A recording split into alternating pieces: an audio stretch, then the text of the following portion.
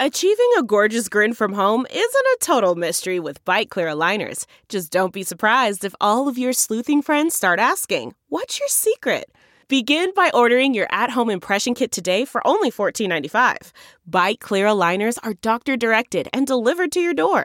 Treatment costs thousands less than braces. Plus, they offer flexible financing, accept eligible insurance, and you can pay with your HSA FSA.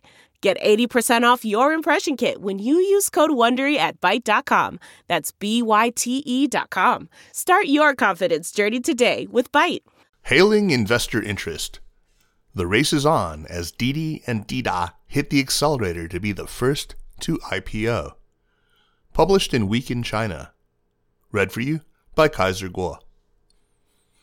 There is something about power play profits that persuades commentators to invent acronyms for top-performing companies. The Chinese first came up with the concept of the BAT to describe the rise of three of their biggest tech firms, Baidu, Alibaba, and Tencent, nearly 20 years ago, although Baidu dropped off the pace for a while, giving the label a bit less impact. Then came the rise of the FANG in the United States, a descriptor for how Facebook, Amazon, Netflix, and Google were setting the pace in the U.S. market.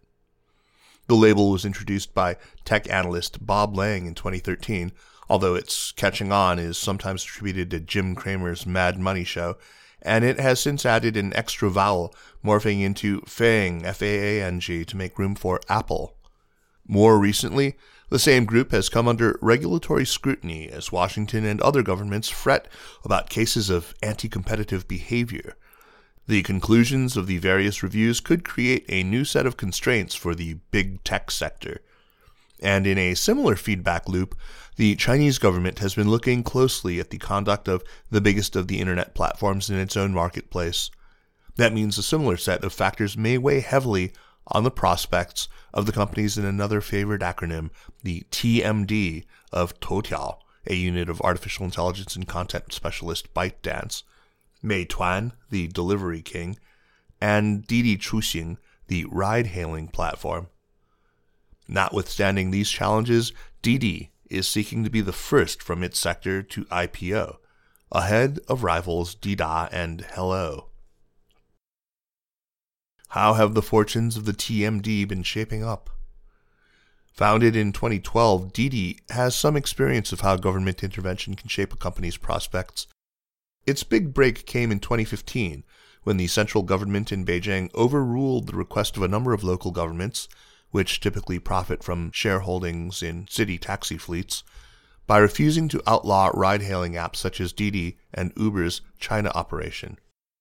But 3 years later, Didi was the first in the group to feel the fuller force of regulatory pressure after two drivers on its platform murdered their female passengers in the space of 4 months. The killings rocked confidence in its Hitch carpooling service, forcing a wider rethink in how Didi did business. The refocus saw it slam the brakes on some of its expansion plans, including the launch of a food delivery service to rival Meituan's.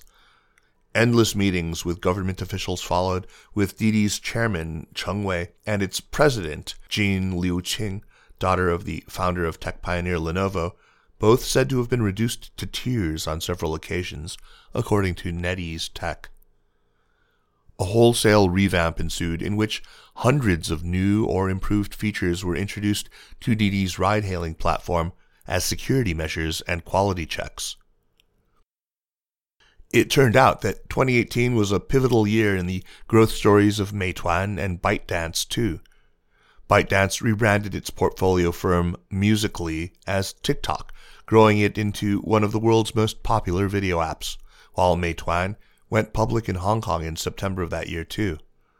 A 6-time spike in its share price saw the 10-year-old firm's market value soar to $350 billion in February this year. More recently, the fortunes of the TMD trio have diverged again.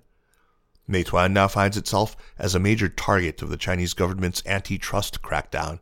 More on this later. ByteDance has been more distracted by working out how it should respond to Donald Trump's executive order last year that it must sell off TikTok's U.S. operations, While Joe Biden has taken over at the White House, it is not clear whether the forced sale of the Chinese-run app still applies.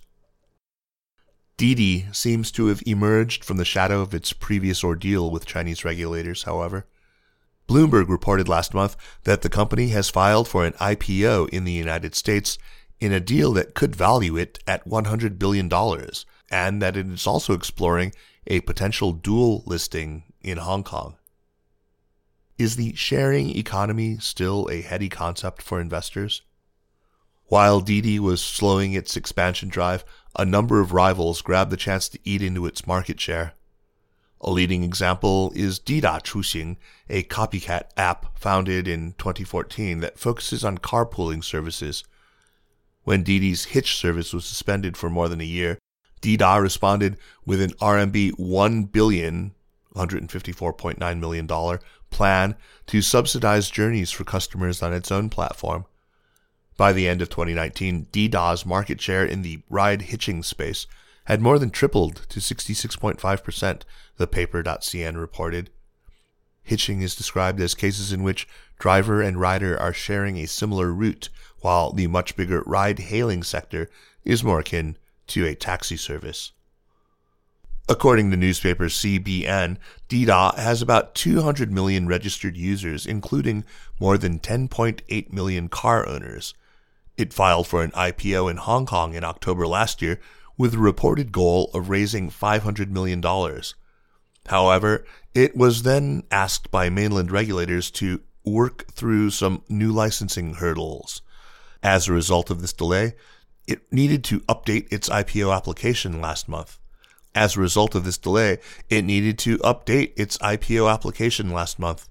Listing candidates in Hong Kong are required to complete their debut within 6 months of filing a prospectus.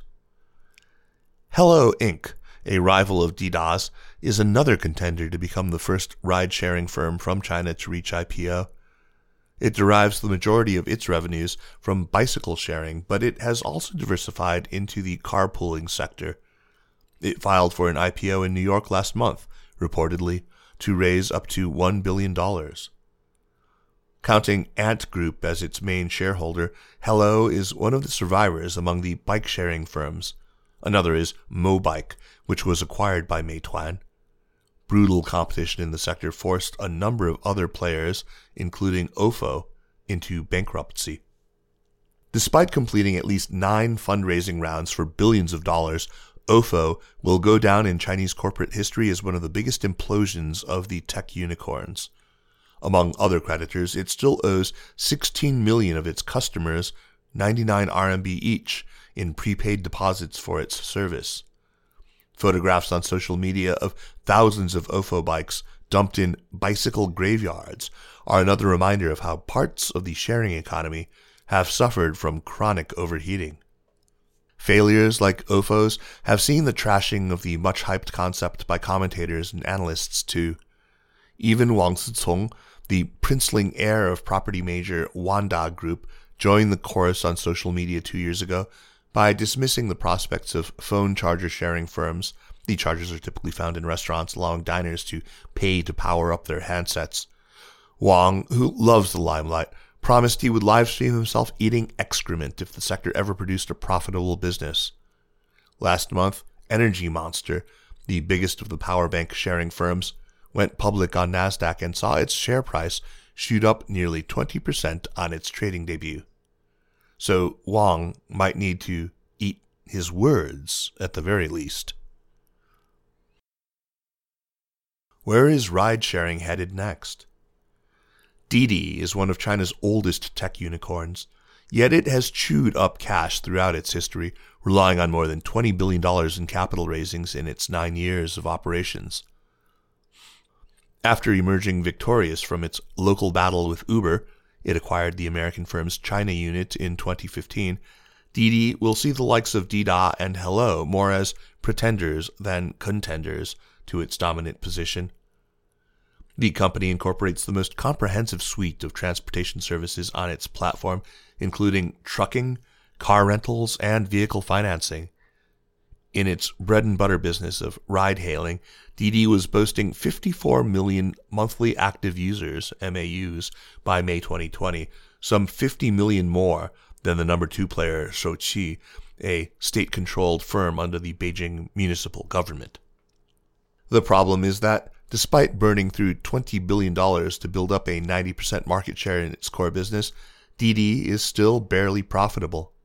Liu, its president, told CNBC in an interview last year that its ride-hailing business was showing signs of delivering better margins. Yet, Didi has also been expanding into more capital-intensive businesses, including community group buying, a segment of the e-commerce market that targets bulk purchases of daily necessities by local communities. Perhaps this explains Didi's desire to go public and raise further funds. But to get a good price for its shares, it needs narratives that help it to sell a growth story. One of the newest contributors is car making. Didi announced last November that it was launching its own model of electric vehicle in conjunction with battery supplier and EV maker BYD. According to Jiemian, a news portal, Didi sold 5,000 of its first model, the D1, in the first 3 months of this year. New energy vehicles have turned into the holy grail for many of China's internet and tech firms, with major players from online security specialist 360 to phone maker Xiaomi all unveiling plans to enter the EV market. Didi joined the fray with claims of a unique advantage, a prized pool of data drawn from the 550 million passengers and 10 million drivers that have generated more than 10 billion trips on its platform.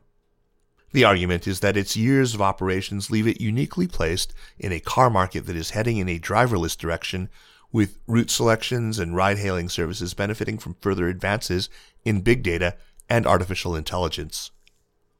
Didi boss Cheng Wei sees the amalgam of a new era of driverless cars with Didi's ride-hailing platform as a perfect opportunity for policymakers to address another major concern for the future: too many cars on Chinese roads, especially in the cities. Cheng addressed exactly this point when he unveiled the new D1 in November, pointing out that the number of cars on Beijing's streets had risen 9.7 times in the last 20 years, hugely in excess of the 1.9 increase in road capacity over the same period. Other cities are going through a similar experience, with millions more Chinese set to buy their own cars for the very first time. In other words, Didi is presenting its fleet of driverless cars as a way of taking the sting out of a new generation of car ownership before a wave of new traffic paralyzes the nation's streets.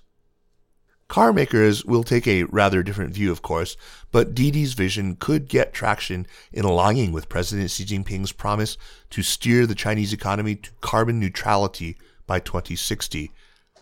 Taking a pioneering position in a sector that steers the country away from traffic gridlock could curry some favor with policymakers too. In the meantime, can Didi and its peers expect more interest from regulators? Didi has worked hard to respond to government concerns about safety and security across its ride-sharing platforms, but the company may soon feel the attention of antitrust officials too. According to Phoenix News, Didi's 90% share in the ride-hailing market is going to be a matter of interest to regulators who may launch a belated review of its merger with Uber's China unit 6 years ago.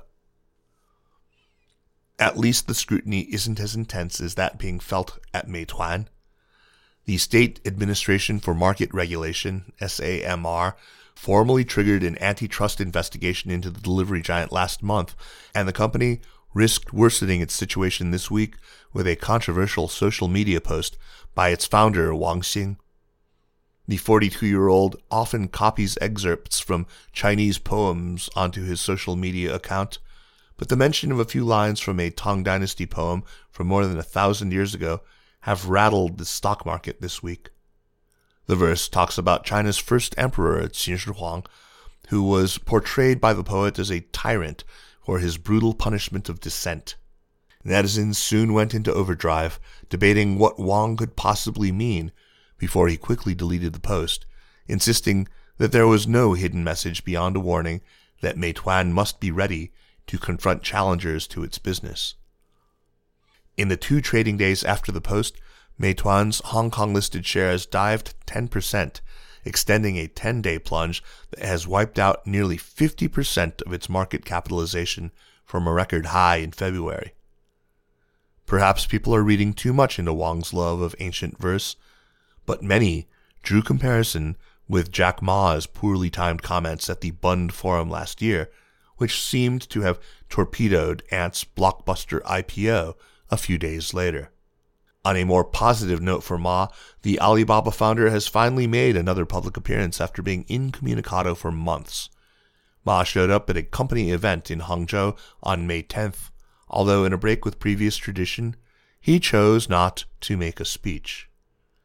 Based on photos of the Alibaba founder posted by his staff, the 56-year-old's hair has noticeably got a lot grayer, too.